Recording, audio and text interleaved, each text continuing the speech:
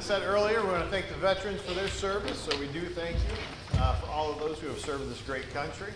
But as we gather here today, we're going to finish up this series of sermons on appropriateness and modesty that we've been looking at. And hopefully you're catching on to a theme that, well, modesty isn't just about apparel. Modesty is about behavior. It's about speech and apparel, right? There's lots of different aspects of modesty and immodesty. And so as we think about today's lesson, brethren, I want us to really kind of get into now. I'm not going to do a recap. For those of you who haven't heard the last 2 weeks' sermons, if you go to our website at lincolnparkchurchofchrist.org, you can catch them there. Or if you go to our YouTube page, you can catch them there as well. And you can see those 2 weeks' worth of sermons. It should be on. Yeah, it's on. They're checking my mic. Yeah, there you go. Testing. Yeah, I'll scoot it up a little bit. Usually I talk loud enough to where it captures it. I wonder if there's a signal problem. I'll stand by the main mic. Oh, wait, there it goes. I can hear it now.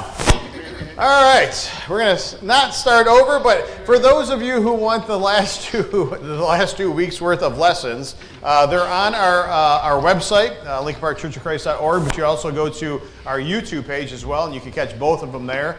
As we have been looking at different aspects of modesty and appropriateness. We've been looking at various passages of Scripture. We've been looking at guidelines. Today, though, we're going to look at responsibility. As we think about this lesson, what is a Christian's responsibility?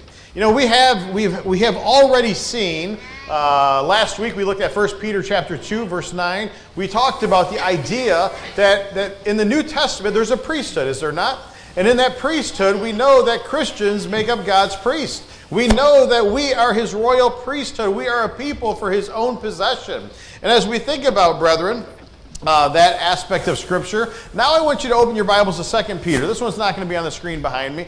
But if you open up to 2 Peter chapter 1, verse 5 through 7, we're going to look at that just briefly because it's an important aspect of Scripture to look at royal priesthood that we've seen in 1 Peter. And then we get to 2 Peter, and he's going to give us some information in chapter 1 and verse 5 through 7. He says we need to basically apply all diligence. And I want you to see what we need to apply all diligence to.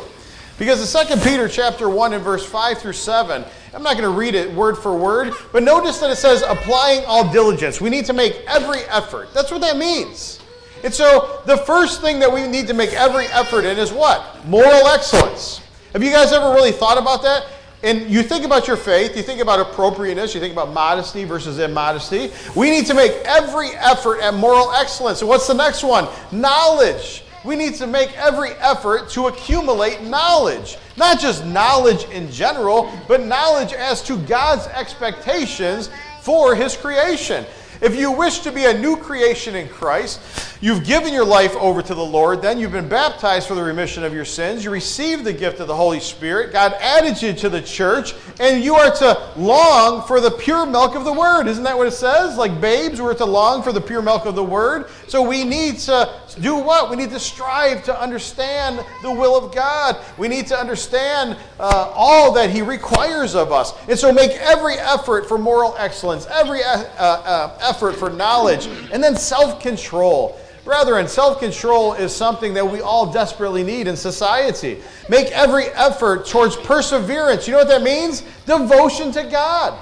And when you think about appropriateness, you think about modesty, when you think about devotion to God, are the things that you do and the decisions you make, is it because you're making every effort to be devoted to God, or are you making more efforts to be devoted to self and my own desires and my own pleasures versus to God?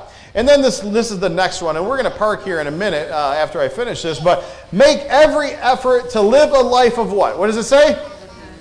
Godliness. If you're following along in your Bible, it says godliness. Make every effort at godliness. And we're going to talk more about that in a minute. Make every effort at brotherly kindness. Make every effort at love. So you see, brethren, there's a priesthood in the New Testament. And we, as Christians who have been baptized and added to the kingdom, make up that priesthood.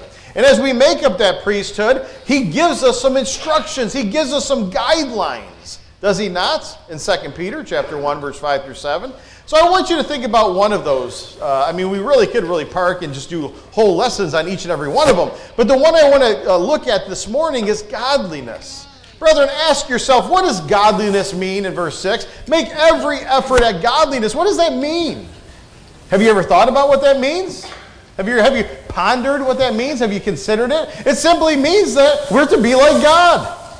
We're to be like God in all ways, in all manners. And this means, brethren, in our manner of dress, in our behavior, in our speech, in every facet of our lives, we are to strive to be like God. Well, how is God? Holy, righteous, merciful, appropriate, loving, compassionate, kind. How many adjectives do you want to throw out? There's so many adjectives that we could throw out. But the point is we are to make every effort to strive to live a life of godliness.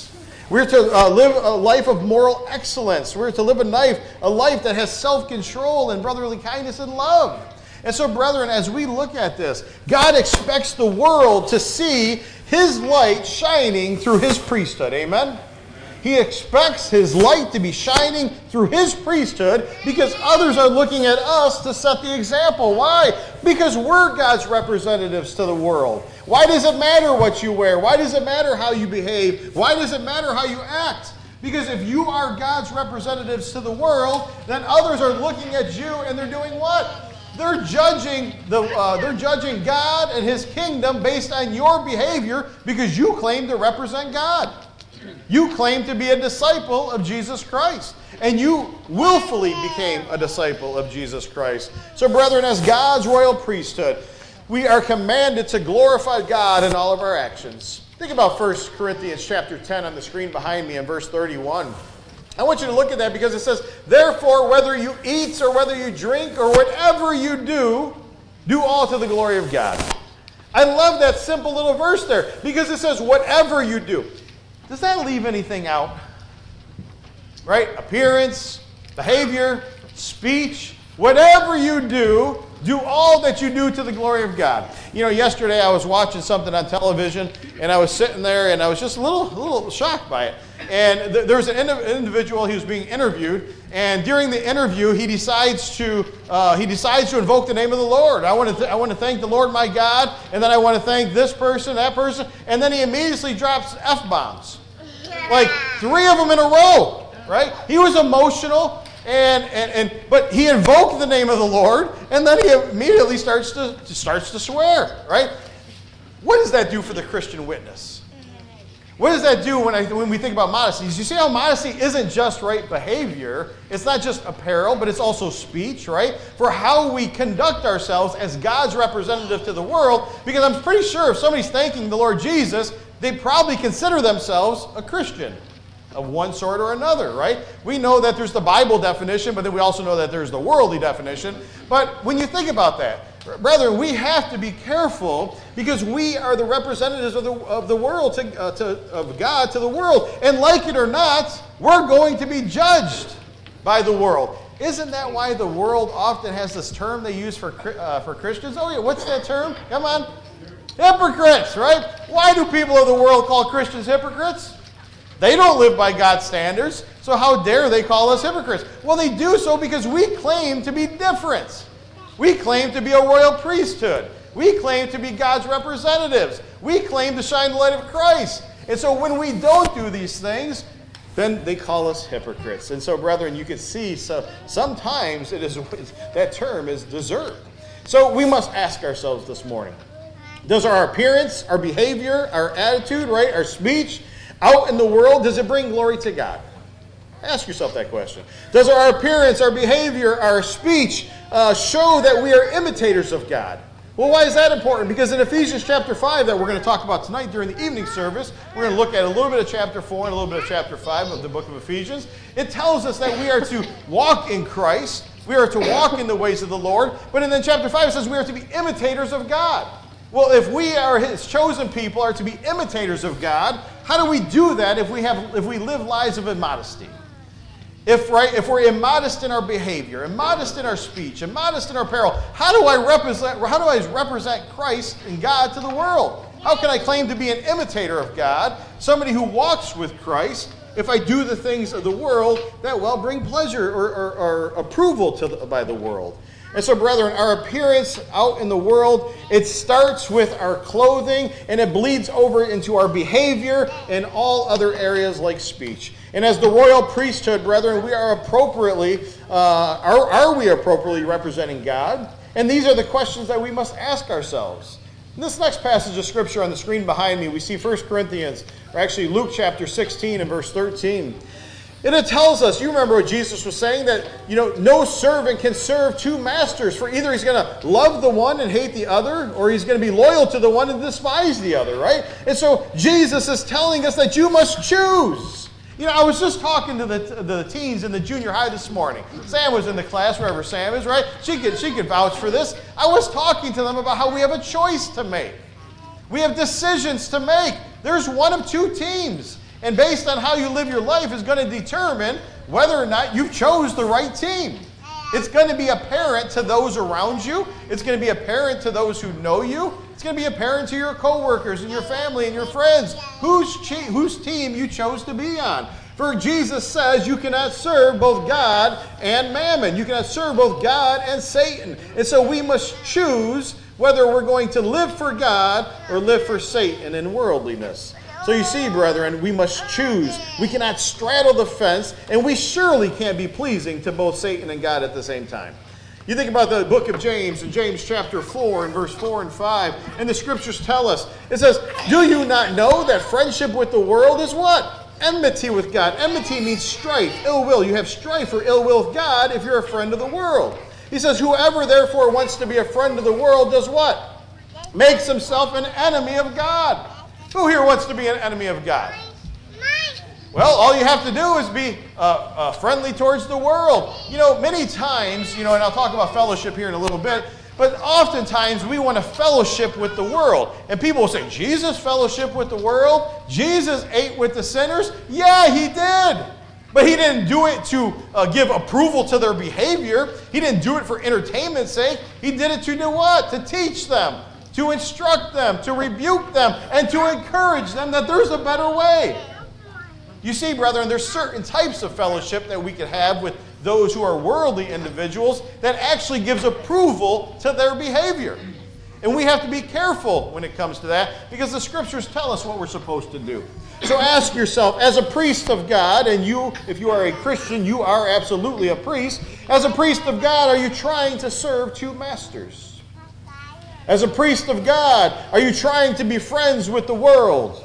Is your loyalty with God or is your loyalty to the world? These are the types of questions that we must ask ourselves, brethren. Because if you say you're loyal to God, do your words match your lifestyle?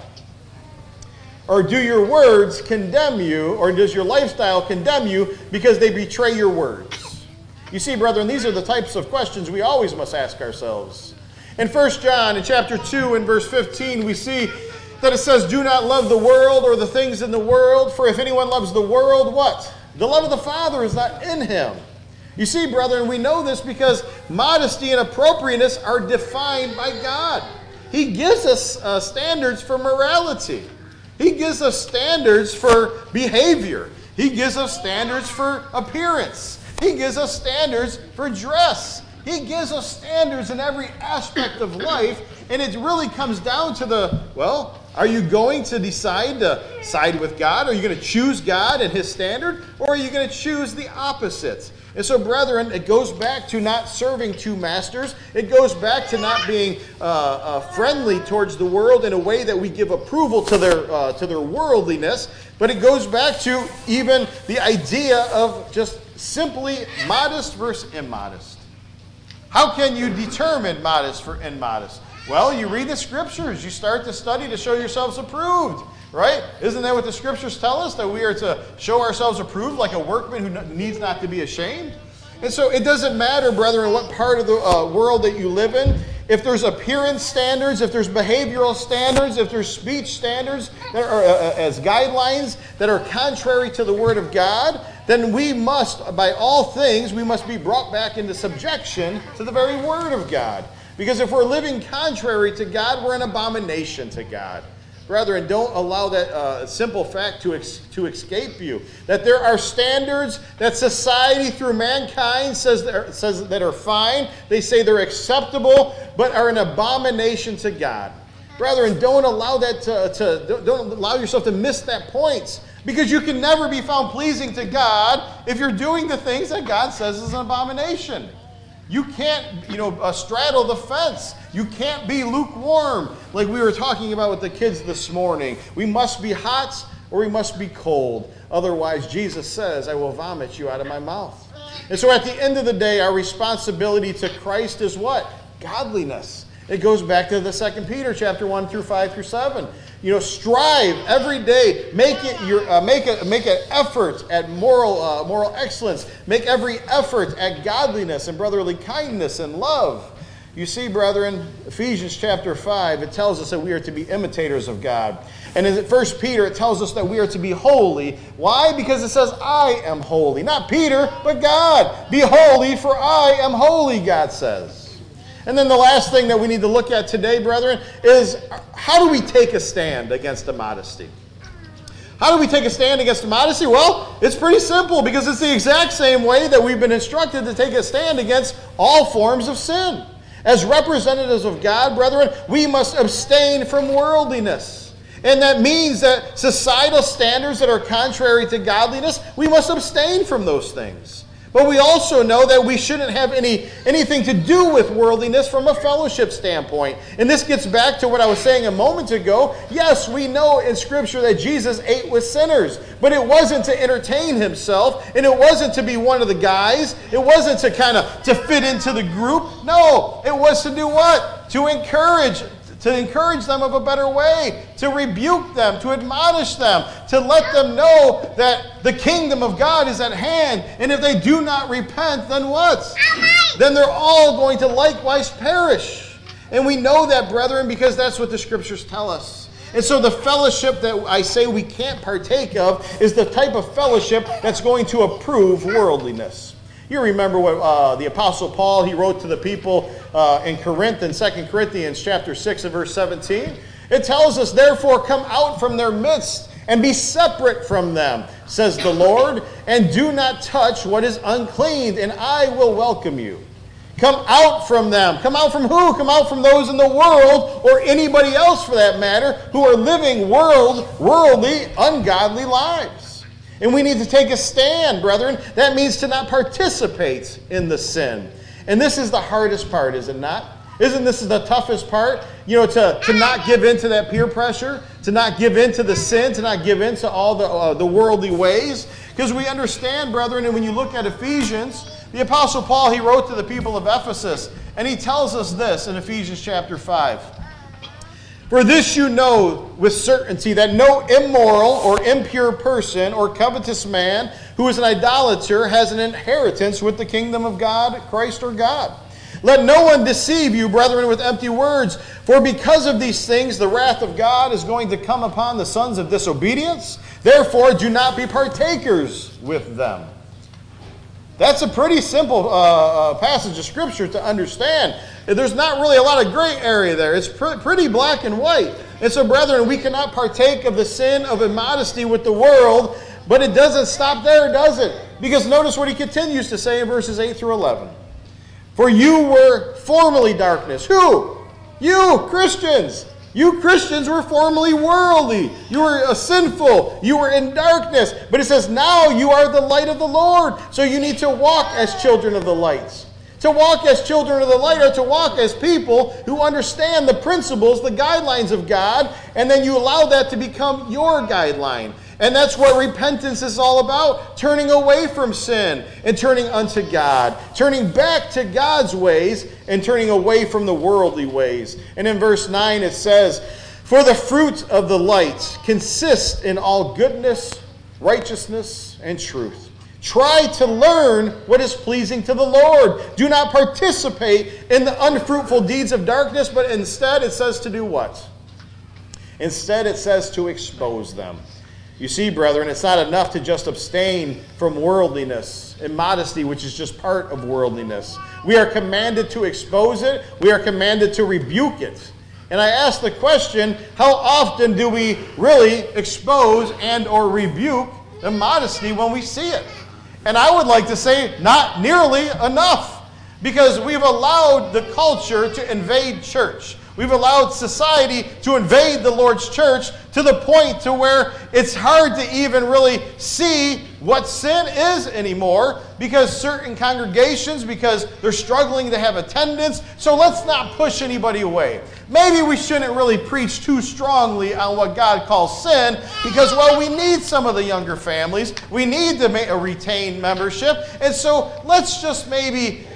Let's not be so conservative, right? Isn't that the word we like to use? Let's not be too strict. Let's not be too pharisaical. Well, what would God have us to do? Did God, when he met with the Pharisees and the Sadducees and the Jews, how many times did God call his own people hypocrites? How many times were they setting aside the commandments of God in order to keep their own traditions? Isn't that what Mark 7:7-9 says? He says, rightly did Isaiah prophesy of you. You know, you worship me with your lips, but your hearts are far from me. Teaching as commandments the rules of men. So brothers and sisters, at the bottom line is, we need to make sure that we're doing all that God requires of us. And if it's sin, and there's sin in our body, there's sin in our family, there's sin in our church, then we call it out. We address it in love, with patience, with long-suffering, with the desire that the person turns away from the sin and back unto the Lord. You see, it's all about the heart, isn't it? Isn't it about the attitude? Isn't there why we always say, there's a way that you could say something, right? There's two ways that you could say something. One that's going to offend, and one that's going to be able to show somebody that comes from a good place. Well, we could do the same thing, brethren, with our as we take a stand against immodesty. And as we take a stand against immodesty, you know what the best way to do it? It's with our own dress. It's with our own appearance. It's with our own behavior. It's with our own speech. We need to set the example of what righteous living looks like to the world. And we must universally show our approval for modesty and righteousness, and our disapproval for immodesty and unrighteousness. Brethren, it starts with our own actions. It starts with our own lifestyle, because we have to understand that oftentimes we give approval to worldliness or righteousness by how we conduct ourselves.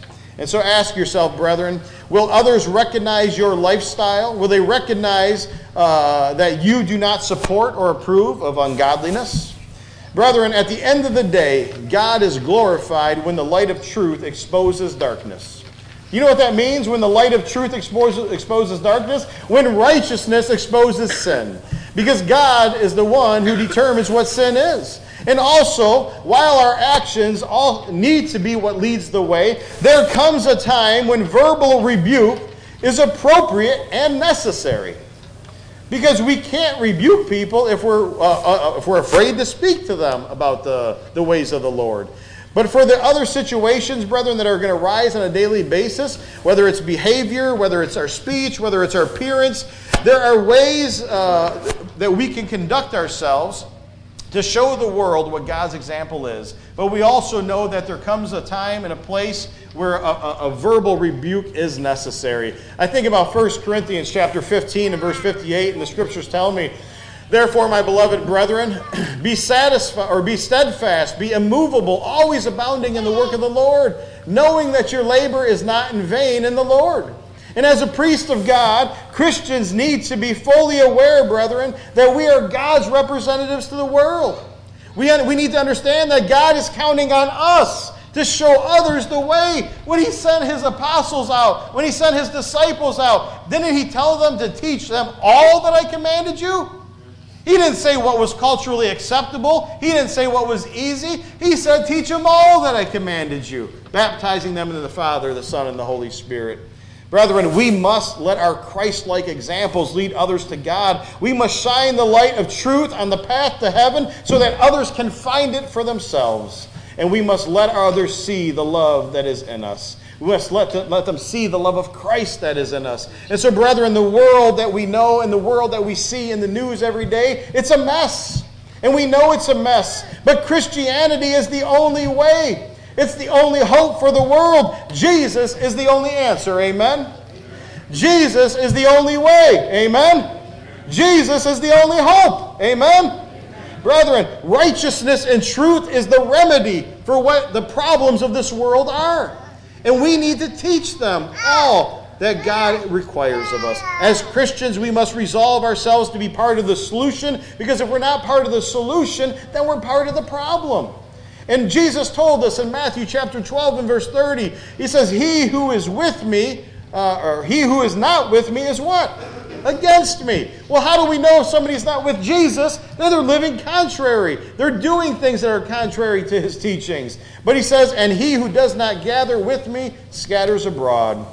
You see, brothers and sisters, when we deny ungodliness, we deny ungodliness through sensible living. The Bible calls it sober living, but it just means sensibly. We need to live sensibly, righteously, and godly in this world. And by doing so, brethren, godliness means that we live according to the example that Christ Jesus has set forth. I'm going to get ready to close this lesson down, but before we do, we're going to look at a couple slides that are the guidelines that are going to wrap up this series. And we are going to kind of just look at it from how the world is going to look at us. You know, there was a guy named Jack Allen that's passed on now, and many of you know him. He was a wonderful Christian man. He used to use the word that Christy and I like, and that word was peculiar. He said Christians are a peculiar people. And he used to always use that word, and I love that word because you don't really hear it very often. But it just means that we're unusual people. To who? To those in the world. Because we're supposed to live so very differently than them. We're supposed to dress differently and conduct ourselves differently. Have a different mindset. Have a different speech about us. Have a different way about us. And the people of the world are going to see and they're going to know as they examine our lives whether we're hypocrites or whether or not we really truly live for the love of Christ.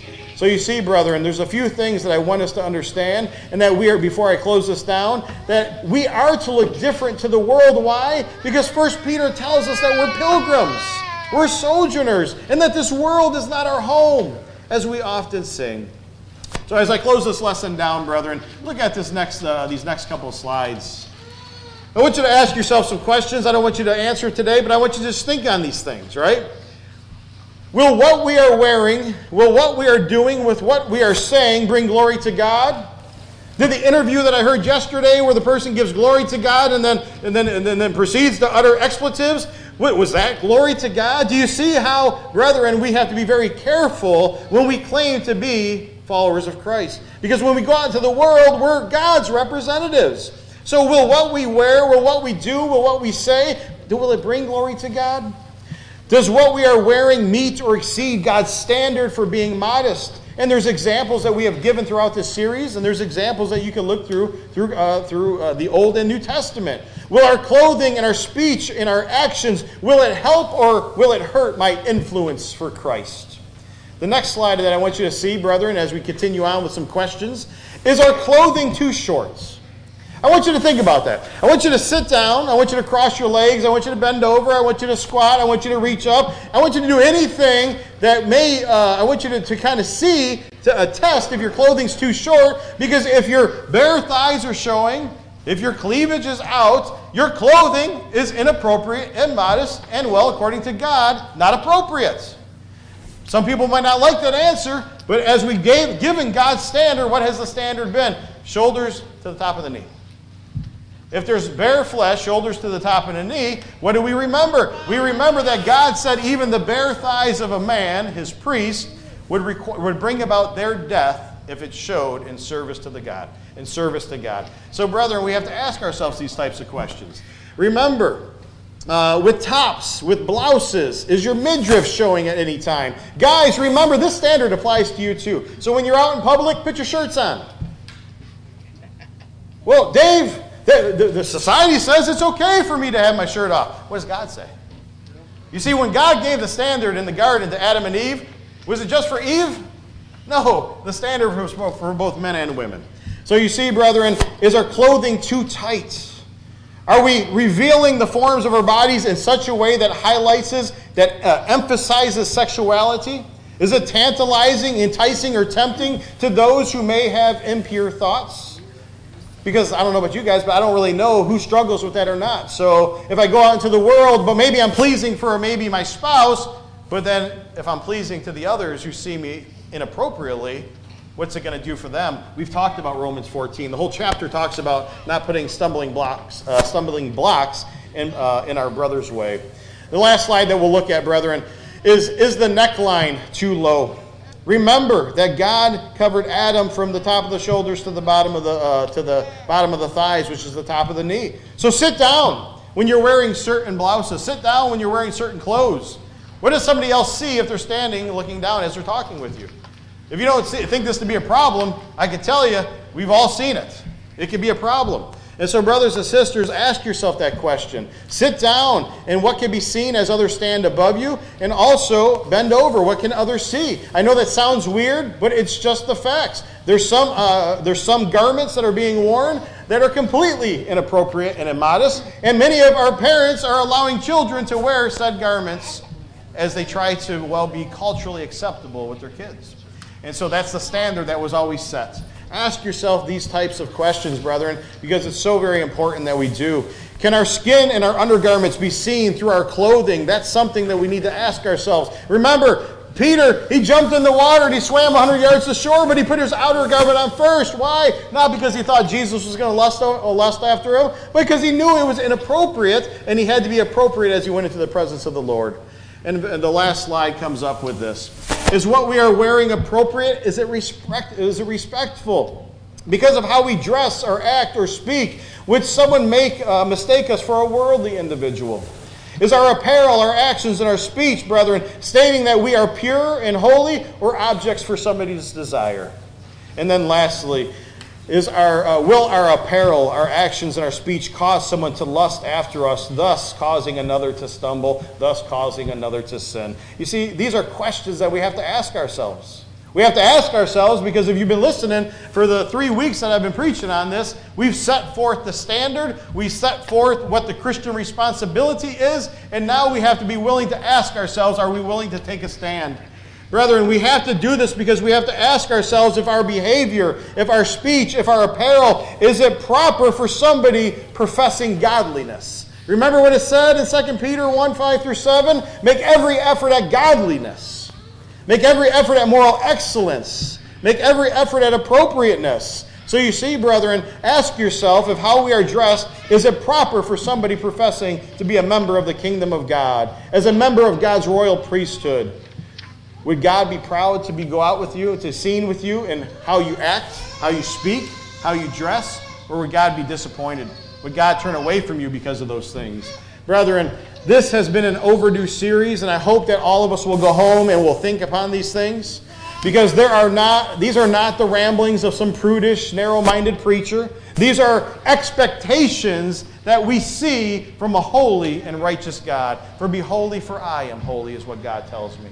And brethren, I close it with this. Parents, if you're here and you're listening today, and I know that many of you are, if you're at home and you're watching this and you're asking about what I'm going to say next, and you're wondering about what I'm going to say next, parents are not called to be the friends of their children. Amen?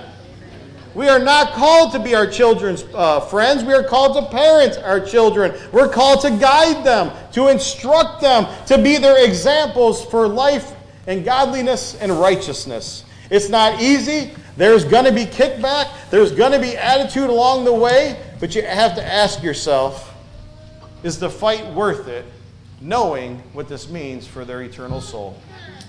You see, brethren, too many people nowadays just want their kids to fall in line and be part of the crowd.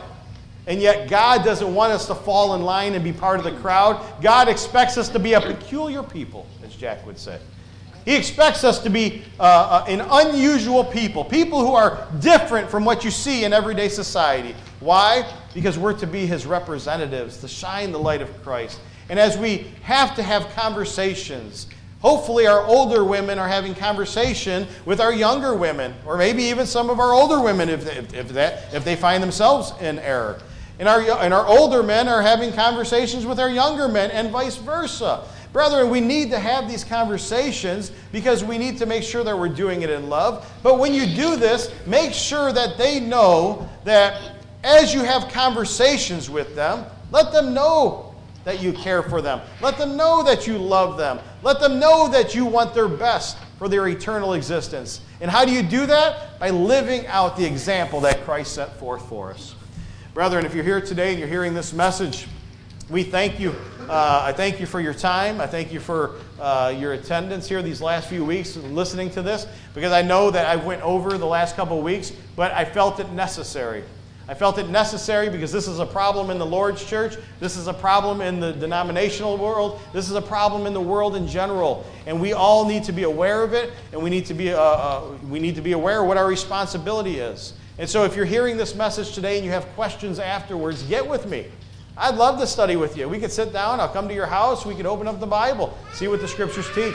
But if you're here today, though, and you've been pondering God, you've been wondering about God, you've been thinking about God, you've been trying to read the Scriptures and understand where you stand with God, and you realize that you're a sinner in need of a Savior, you can be baptized today for the remission of your sins. You can receive the gift of the Holy Spirit, and you can have your sins washed away. God will add you to the kingdom. As Patrick sings, the song of invitation.